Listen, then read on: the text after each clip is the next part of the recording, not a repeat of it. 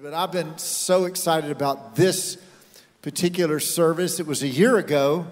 I was here and taught a lot about prayer for the first time that you did this, and left right after that for France. I was in a church in Meuse, France, right on the border of Switzerland. I wasn't ready for it. It seated 2,000 people. It's the size of this building, actually a little bit bigger, packed to capacity with French, Swiss, German, and Belgium people full of the Spirit, and they were fasting, and it was really amazing. 5 days they come together and they just fast on this campus. There's no food, and they meet for about 8 or 9 hours, 3 or 4 hours in the morning, 3 or 4 hours in the afternoon and evening, and it just turned into something. After 3 days, the glory of God just came in the room, and I really kind of got a little bit of a word from that meeting. And then, of course, being at Dr. Cho's all these years, he has that little tiny church, 750,000 people over there in Korea. And when they pray, you know, it sounds like a waterfall. They have to ring a bell and get people to stop. It's a little bit different than us here in America. We're just learning. We're growing in prayer and how to do that. But I've just had on my heart a word for you, particularly about confident prayer. Confident prayer. And there's a verse in Acts chapter 4 and verse 29. I gave you an outline when you walk in. There's a few blanks there. Don't backslide if you miss a blank. It's okay. You'll be okay. But Acts 4:29, take care of their threats. These are the apostles praying with all the congregation. They were under siege by the Pharisees. Take care of their threats, Lord, and give your servants, this is Living Bible, fearless confidence. Everybody say fearless confidence. Fearless confidence. I guess that would be a sort of a band I'd put over this session, is how to have confident prayer, secrets to confident prayer, because prayer that's not confident, prayer that's lukewarm, prayer that's half-hearted, prayer that's half-doubting, it really doesn't go anywhere. James says, let no man think he'll receive anything from God if he's double-minded when he prays. So I guess my goal tonight is help you, coach you, just encourage you in how to have confidence when you pray. And here's what they say: grant us fearless confidence in preaching your message as you stretch out your hand to us in healings and miracles and wonders done in the name of your holy servant Jesus. Here's the important part. While they were praying, wouldn't that be great tonight? The place where they were meeting trembled and shook. I mean, there's a whole lot of shaking going on. You've heard that phrase, right? But normally in prayer meetings, it's a little sleepy. It's kind of, hey, I'm okay. Is he through yet? And that. But that's not the early church. The whole building began to tremble under a powerful presence of God that came down in that room. I want to ask you a question. How many of you would love this service to end with the whole building just convulsing with the power of God? Come on, let's say amen. Okay, now we're on it. And then it says, and they were all filled with the Holy Spirit. By the way, this is not the day of Pentecost. This is Acts chapter 4. And they continued to speak God's word with fearless confidence. In other words, if we pray tonight and ask God to give us that confidence the entire year of 2020, this church will be speaking the word with fearless confidence. Why don't you bow your heads just a moment? Let me pray that over you, and then I'm going to teach you how to have confidence. Father, I thank you for confidence. I thank you, Lord, that we're not afraid. We're not timid. We're not hiding in a corner somewhere when we pray, but we know our enemy's defeated, and we know who we are in Christ, and we know our position and possessions in the Lord. And I thank you that everybody here, Lord, is going to be like a New Testament believer. You're going to shake this building. You're going to fill us with your Spirit yet again. And then we're going to go out of here confidently preaching your gospel to all of the state of Arkansas. And we thank you for it in Jesus' name. And everybody said, come on, clap your hands if you believe it today. I believe something confident. Now this year, I taught the whole book of Hebrews on Wednesday night. And it interested me because the first 9 chapters, there was no mention of the blood of Jesus until chapter 9. And I got into the section on prayer and confidence. And it just says this: let us hold fast. Let us hold fast. In other words, let's get a grip on prayer. Let's get a grip on how to pray and hold fast. You know, I heard a story recently about a pilot. He was flying from Maine down to Boston. His name was Henry Dempsey. You've been on the little regional jets. Well, he was flying a small private jet with two pilots. And as he's going along, he heard a noise in the back of the plane. So he turned it over to the co-pilot. He went to the back of the plane and discovered what the problem was. The back door had not been properly latched prior to takeoff. And when he reached for the back door, a gust of wind came into the door, and immediately he hit the door and it flew wide open and he was sucked out of the plane. The co-pilot saw a red light come on the dashboard and realized that the rear exit door had opened and that the pilot was gone. He radioed the nearest airport, requested an emergency landing. This is a real story. This really happened. They were over water at the time, and he reported the pilot had fallen out of the plane, requested a helicopter search of that area. So he landed the plane in the emergency landing. When the plane came to a stop, you're never going to believe who was on the back of the plane. The pilot, Henry Dempsey.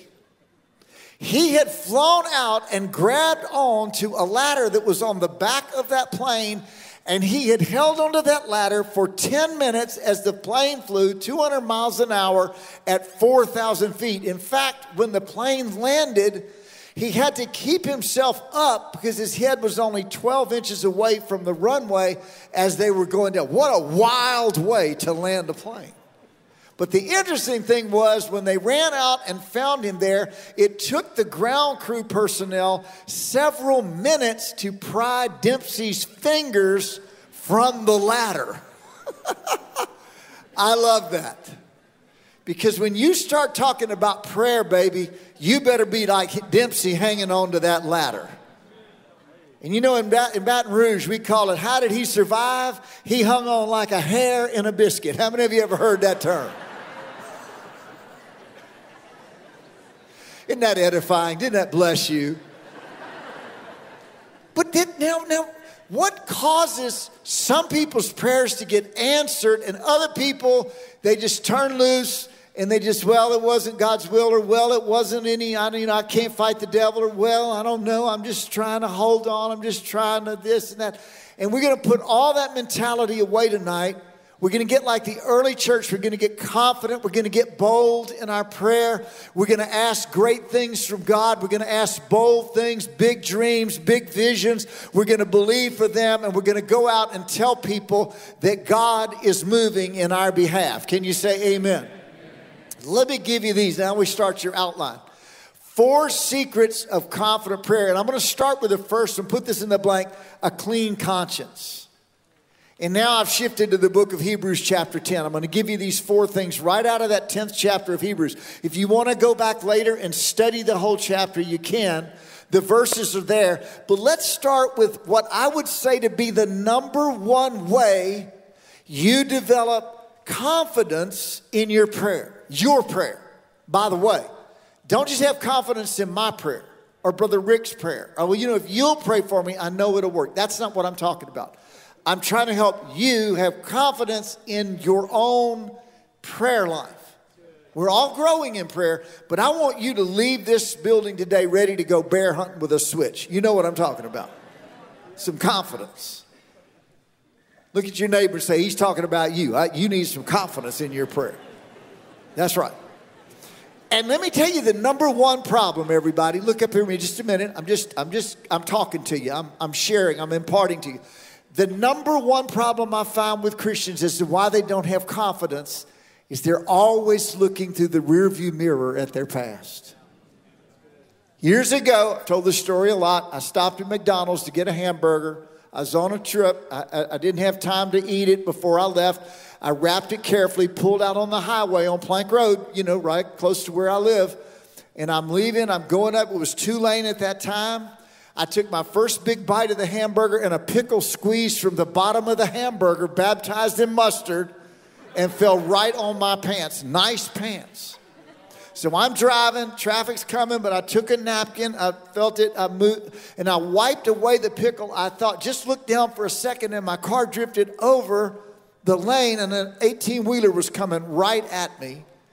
I managed to swerve. He goes, whoa, bypassed me, and I pulled off on the side of the road, and I'm just panting, just adrenaline. And the Lord spoke to me. He picks the strangest places to speak to me. He said, what's going on through the windshield is far more important than the pickle on your pants. Would you agree with that? I didn't even know God knew about pickles, but he does. And in that moment, I realized I cannot look down in introspection at my life. I certainly cannot look through the rearview mirror and be studying what's going on behind me. My focus has got to be through the windshield at what's coming at me now. So we see sin's power in your life. Really, the devil's power over you is to remind you continually of what happened a mile past down the road. And I want to help us with that, because the Holy Spirit, you notice they were all filled with the Holy Spirit there in the book of Acts. When they pray, God, give us confident prayer. They were first filled with the Holy Spirit. It is his job to remind you that you have been completely made righteous by the blood of Jesus Christ. And I'm going to say that again, 100% righteous by the blood of Jesus Christ. He cannot apply his blood in a half measure. He cannot forgive 3/4 of your sins, but a few, he's going to dangle them in your conscience. Now, the Old Testament was full of that kind of thinking. Every day, they had another sacrifice about the same sins. Every day.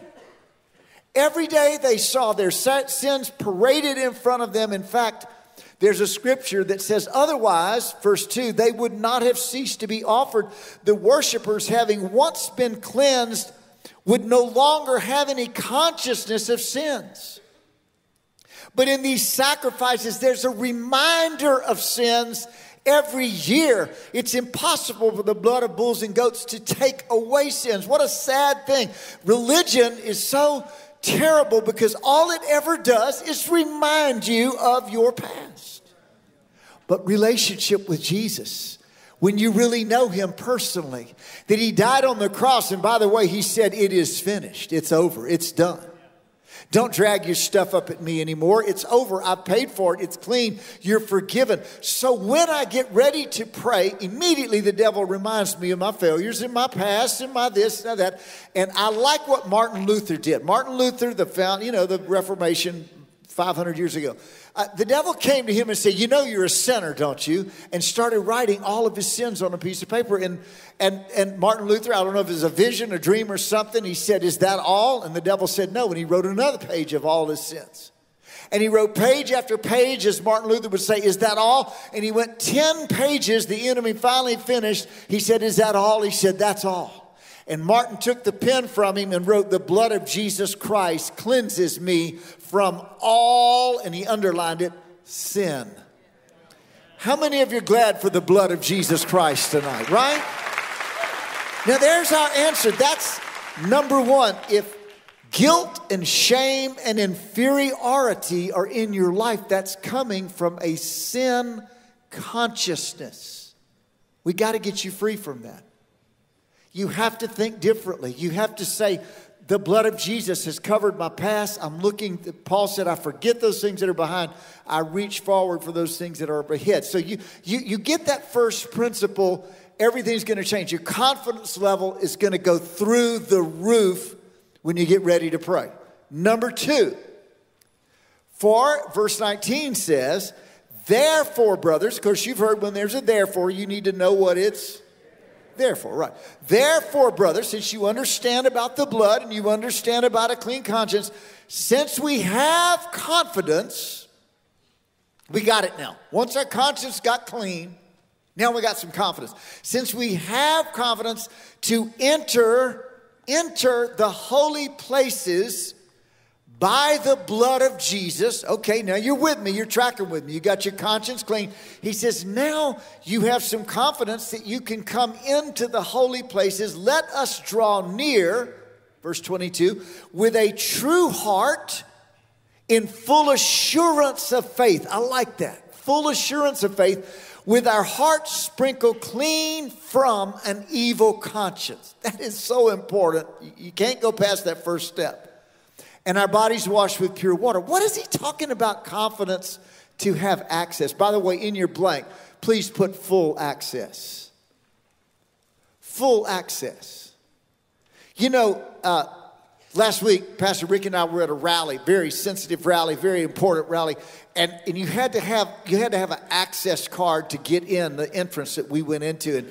And you got thousands of people outside and people everywhere, but all we needed was just a card. I carried mine in this pocket in my suit, and I just walked up and I just pulled that card out. They gave it to me, and okay, come right on through. Just went right on through. There's an access that you can get. I met with our governor for 6 years. You know, I taught him every week the Bible, and I just remember what it felt like to knock on the door the first time. I'd never been to the governor's mansion, and they opened the door. They welcomed me in. They brought me into his office. Here's his whole staff. Then they brought me in the kitchen, and they had cookies there.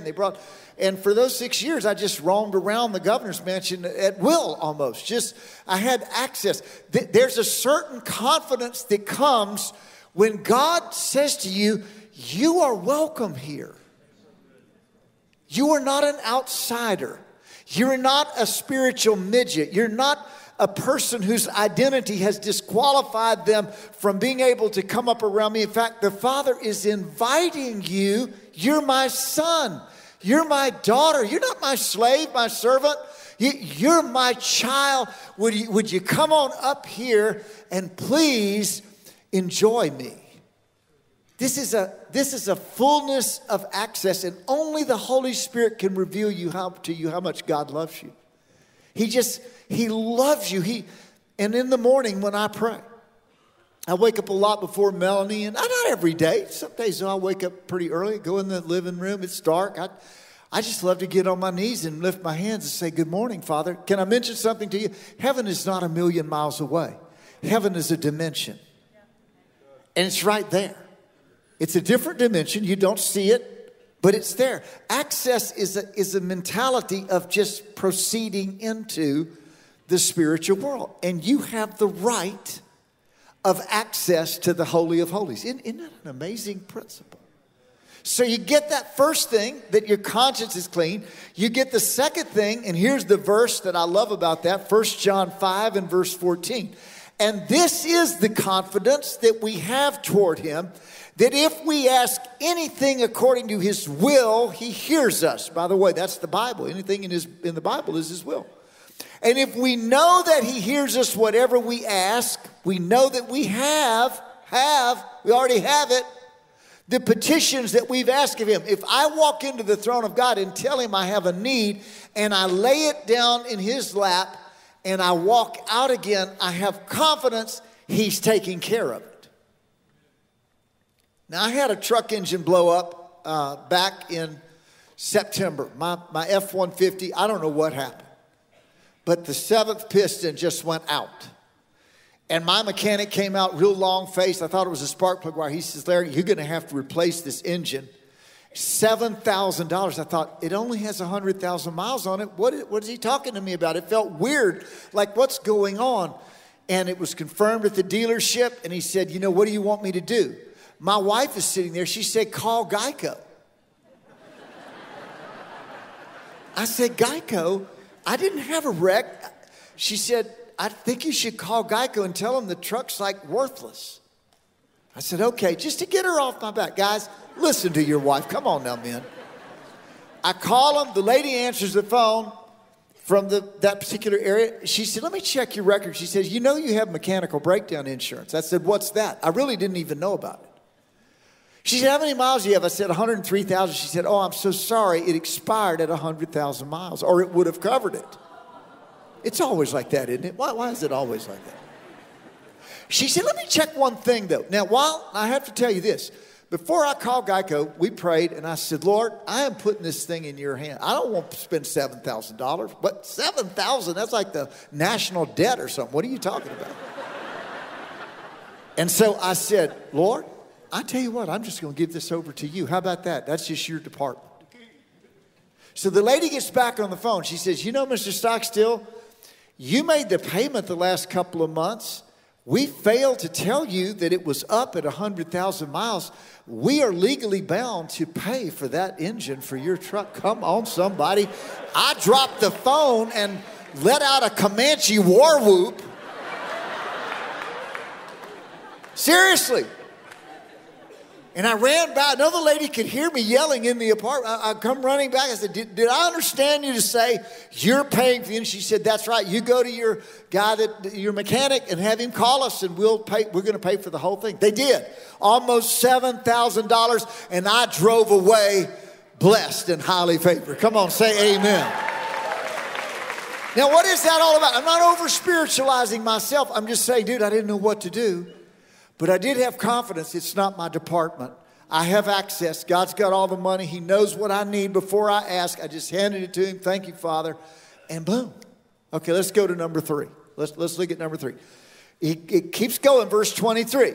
He says, let us hold fast. And now he says in verse 23, let us hold fast the confession of our hope without wavering. That's what I'm trying to help you with. I'm building your confidence in prayer. I'm getting you where you really feel confident. My conscience is clean. Yeah. And then I have access.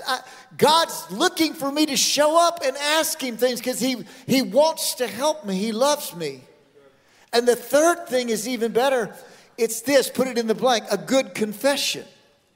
Let us hold fast the confession of our hope without wavering, for he who promised is faithful. Now let me just touch on this one. Confession is normally in a negative light. We think confession means I'm going to confess to somebody that I stole the turkey, or I'm gonna be honest. You know, George Washington, I chopped down the cherry tree. That's a confession. We always think of confession in a negative light, like on murder mysteries and all. He confessed.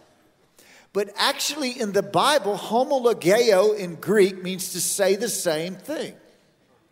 To say the same thing. And so when I say confession in the scripture, the Bible talks about the good confession. It says Jesus testified the good confession before Pilate. It's not talking just about negative, and there is a negative side to that. But there's also a positive side to saying what God says. Now, I want you to listen to me carefully, because confident prayer is always based on a scripture and a promise. If you ain't got a promise, you ain't got a prayer. Now, and I hear people try to pray, Lord, Lord, help me, Lord, help me, Lord. Well, he wants to help you. But it's just like a warranty for your vacuum cleaner. You know, they don't help you until you bring the warranty. There's a certain terms that you bought it under, and if it's still in those terms, like my truck was, they activate their resources. And that's why you must know the promises of God, and you come to God with what's called a good confession. Lord, your word says this, and I would like to take that promise, personalize it, put it in my mouth, and speak it back to you. That's saying the same thing as God. You remember the Old Testament? They sent 12 spies. Remember the story? 12 spies. 10 of them come back. They said, oh, it's cool. Man, they got grapes so big, we had to carry them on a pole between us. They hung down, touched the ground. Man, you can't believe what it looks like. It's gorgeous. It's phenomenal. This land of milk and honey. And they all said that, but 10 of them said, yeah, but we saw giants there. And we're like grasshoppers in our own eyes. And there's no way, we're all going to die here. God brought us out here to die. And these 10 men began to say all this negative stuff. But Joshua and Caleb said, wait a minute. They don't have a chance against us. God has given them like bread in our mouth. We're going to whip them upside the head like LSU's going to beat Clemson. Wait, I don't know where that came from. I'm preaching now, Rick. I'm going. But what did they say? The two spies lined their confession up with what God said. God told them, you're well able to do it. Now we see what happened. The 10 never went in. The 2 went in because of what came out of their mouth. 5 years ago, I had a real trial. I was playing golf a lot in the summer. It was very hot. And my doctor friend told me, take ibuprofen when you play golf and your joints won't get sore and you won't get stiff. I thought, that's easy. So I started taking ibuprofen before I played. Well, I was preaching somewhere one night and I started feeling like really bad. And I never feel bad. I've never been in the hospital since I was born. I mean, I've been so healthy. And I went to Dallas to visit my son, and I felt so bad. I said, Joe, you need to take me to the hospital. I just feel like, I don't know what's going on. I feel horrible. And they brought me and discovered my kidneys were not working. They had completely shut down. Long story. I took ibuprofen. When you dehydrate, it triples the strength of an ibuprofen tablet. By the way, that's just a by the way for you in case you ever do that. And it attacks your kidneys. It shut my kidneys, locked them completely down. You may have heard my story about this. I was in the hospital for 7 days. They prepped me for dialysis. They said, your kidneys are completely gone. They're shot. They're not working. And my family all drove up from Baton Rouge. All my kids, grandkids, everybody. And they came in my hospital room that Monday night, Labor Day, 5 years ago in September. And we had a prayer meeting. Now, there's praying and then there's praying. How many of you know the difference in what I just said? There's, Lord, now I'll lay me down to sleep. There's that kind of praying. And then there's God, they're going to start dialysis tomorrow if you don't touch me tonight. It's a whole different thing. And God gave me Psalm 118. The Lord is on my side, I will not fear. He gave it to me the first day I went in the hospital, and I began to confess that verse every day, all day. The Lord is on my side. I will not fear. That one doctor came in, his face was so long, he looked like a Missouri mule eating sawbriars on a frosty morning. I'm not kidding, man. I mean, this guy said, dude, you have the worst kidneys we've ever seen, and you blah, blah, blah, blah. I said, thank you, brother, for all the encouragement. I kept speaking the word of God. I don't know what you're walking through tonight. You got to get a promise, and you got to start slapping the devil upside the head with that promise coming out of your mouth. Now, I'm just telling you. And we prayed that night, Lord, send a doctor in here that knows what to do. And the next morning, a lady arrived, and she said, we're going to do this. We'd never seen this lady. And they brought me down to surgery, and they put some stents in my kidneys, and boom, my kidneys opened just like that. And they were ready for me at the dialysis clinic, and they said, we don't need to see him. His kidneys are working perfect. 3 days later, I was out of the hospital. It's been 5 years. I've been perfect for 5 years. Come on, somebody say amen. What am I saying? How's your confession? Is your word lining up with what God says in his word? This is important. Hey, here's a little tip. Faith comes by hearing, and hearing by the word of God. When you speak God's word out of your mouth, your own spirit hears it. And if you're discouraged, your spirit gets encouraged when you say something out of your mouth. You say, I don't know a verse to say. We can help you with that. Okay, number 4. Let's do the last one. There's confidence that comes when your conscience is clean. There's confidence that comes when you know you have access. There's confidence that comes when you know you have a promise and you speak it out of your mouth. But the 4th source of confidence is in verse 24. Let us consider how to stir up one another to love and good works, not neglecting to meet together. To meet together. Now, I love all our online audience. We love you. I'm an online audience a lot. I travel so much. Thank God for it. New day. But don't let online be how you do church. Now, I'm going to be honest with you. Because when you pray and you're alone, you don't feel the level of confidence as when you're with 2 or 3 other believers. That's why Jesus said, when 2 or 3 of you are gathered in my name, there I am. And if 2 or 3 of you shall agree as touching anything they ask, it will be done for them. There's a power in agreement. More power in agreement than there is in you alone. And so he said, so encourage one another the more as you see the day approaching. Now, let me just mention something about Belgian horses. Isn't that beautiful? Belgian horses are the strongest horses in the world. They really are. They're very powerful. One Belgian horse can pull 8,000 pounds. I mean, that's like a trailer, like a travel trailer or something. 8,000 pounds. And they're the strongest. Two of them should be able to pull how many pounds? Come on, Jethro Bodine. How many? 16,000. The interesting thing is they pull 24,000. One pulls 8, two pulls 24. Now you figure that out. It's synergy. There's no other way to describe it. Synergy gives far more power to two than one. Two are better than one, Ecclesiastes says.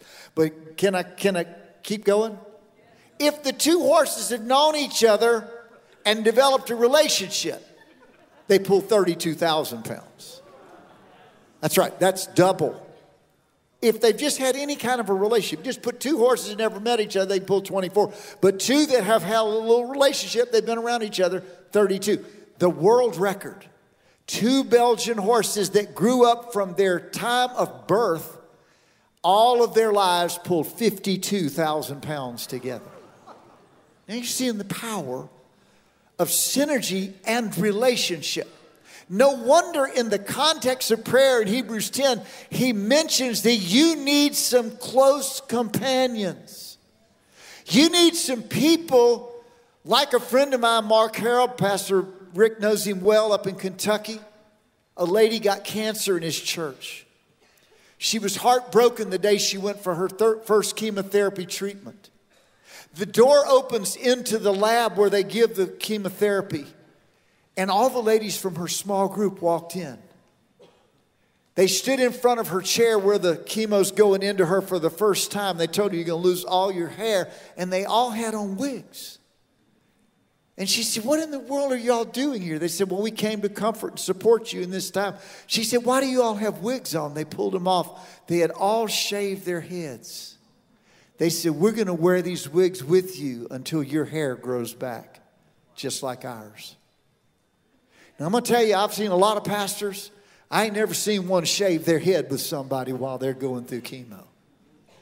When you have people around, I don't know who I'm talking to tonight, but you're feeling kind of alone in this problem and this trouble and this difficulty, and the devil tells you, you don't have powerful prayer. You know, buddy, I'm the lion, you're the mouse. Get you about 2 or 3 believers around you, and you're going to rise up and you're going to feel the enemy on the run, because there's power in companionship. Keep your conscience clean. Keep your access full. Keep your confession good. And keep your companions close. Now you're going to be confident. Who wants to have some confidence like the book of Acts when they felt the building shake? If you do, stand up on your feet right now. Come on. If that's you, you want some confidence in this building, just stand up. Come on, musicians. Somebody's going to come up to a keyboard right now. Yeah, there he comes. I think the Spirit of the Lord is about to fall in here. You know, I got 6 minutes left in my message time. Isn't that wonderful? You ever known anybody to finish 5 minutes early? I did it on purpose because I want to pray over you. I'm going to run off every spirit of fear, timidity, half-heartedness, everything that the enemy has tried to tell you you're not. I'm going to speak what you are. I'm going to believe God that this is the greatest year of your life, this church, your business, your family. Now let's just, everybody in this whole room, let's do like we're the upper room, like we're in Acts chapter 4. And what I want you to do, close your eyes and let's do what Timothy says. Let's lift up holy hands. Just don't worry about anybody else. They're not looking at you. They're looking at heaven. They got their eyes on heaven. But I just want right now you to feel, number one, a clean conscience. If you're here and you say, I live with condemnation, guilt, shame, and inferiority, and it's stopping my prayer life, I want you to let the blood of Jesus Christ wash over that sin. Confess that to the Lord. In that negative way, say, Lord, forgive me. Lord, wash me. Lord, cleanse me. And then I want you to never talk about it again to God. It's insulting to him for you to bring that back up to him when he's already dealt with that. Lord God, let this room be washed in the precious blood of Jesus Christ. Old things are passed away. All things have become new right now, Lord. With your eyes closed, I want you to see yourself walking into the throne room where God is. He's waving to you. He's saying, come closer. Come closer. Don't stay away from me. Come closer to me. Love me. I love you. And I want you to let God's embrace, the Holy Spirit, give you the proximity to the Father. And let an embrace come around you. He says, access. I love you. Please come back every day. Please visit me every day. You're my child. Please let me hear your voice. Please tell me how much you love me, and let me tell you how much I love you. Lord, I thank you for the anointing of sonship and daughterhood, an identity change going on inside people that have felt they would never be worthy for God to say, I love you. Would you bless them in the Lord right now? I thank you in this third area, those going through a trial like I was in the hospital. I pray the word would begin to come up into their mind. The word of God, if you need healing, the word of God says he took our infirmities and bore our sicknesses. Matthew 8:17. Just start with that one.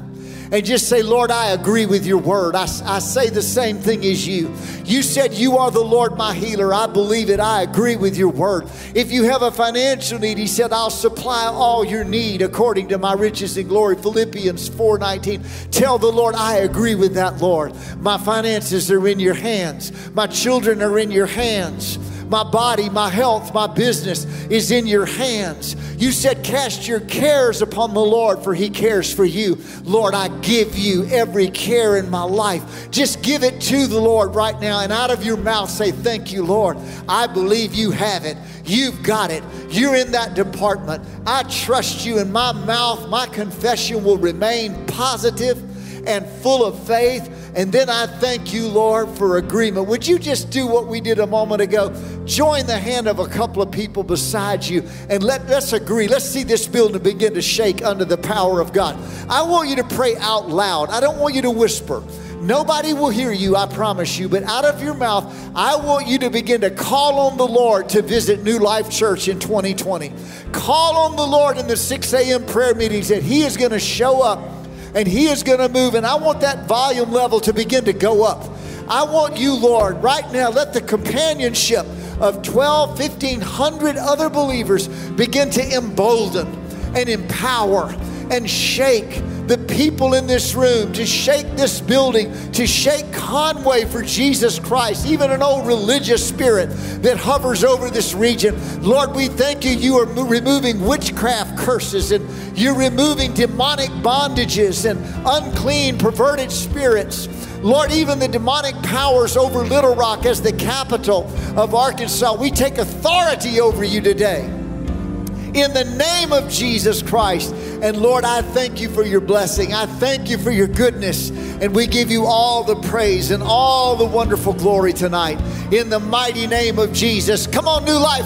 Let's begin to give the Lord a great shout of praise if you believe it tonight. Come on, let that praise begin to go up out of your heart to the Lord. Glory to God. Thank you, Lord God.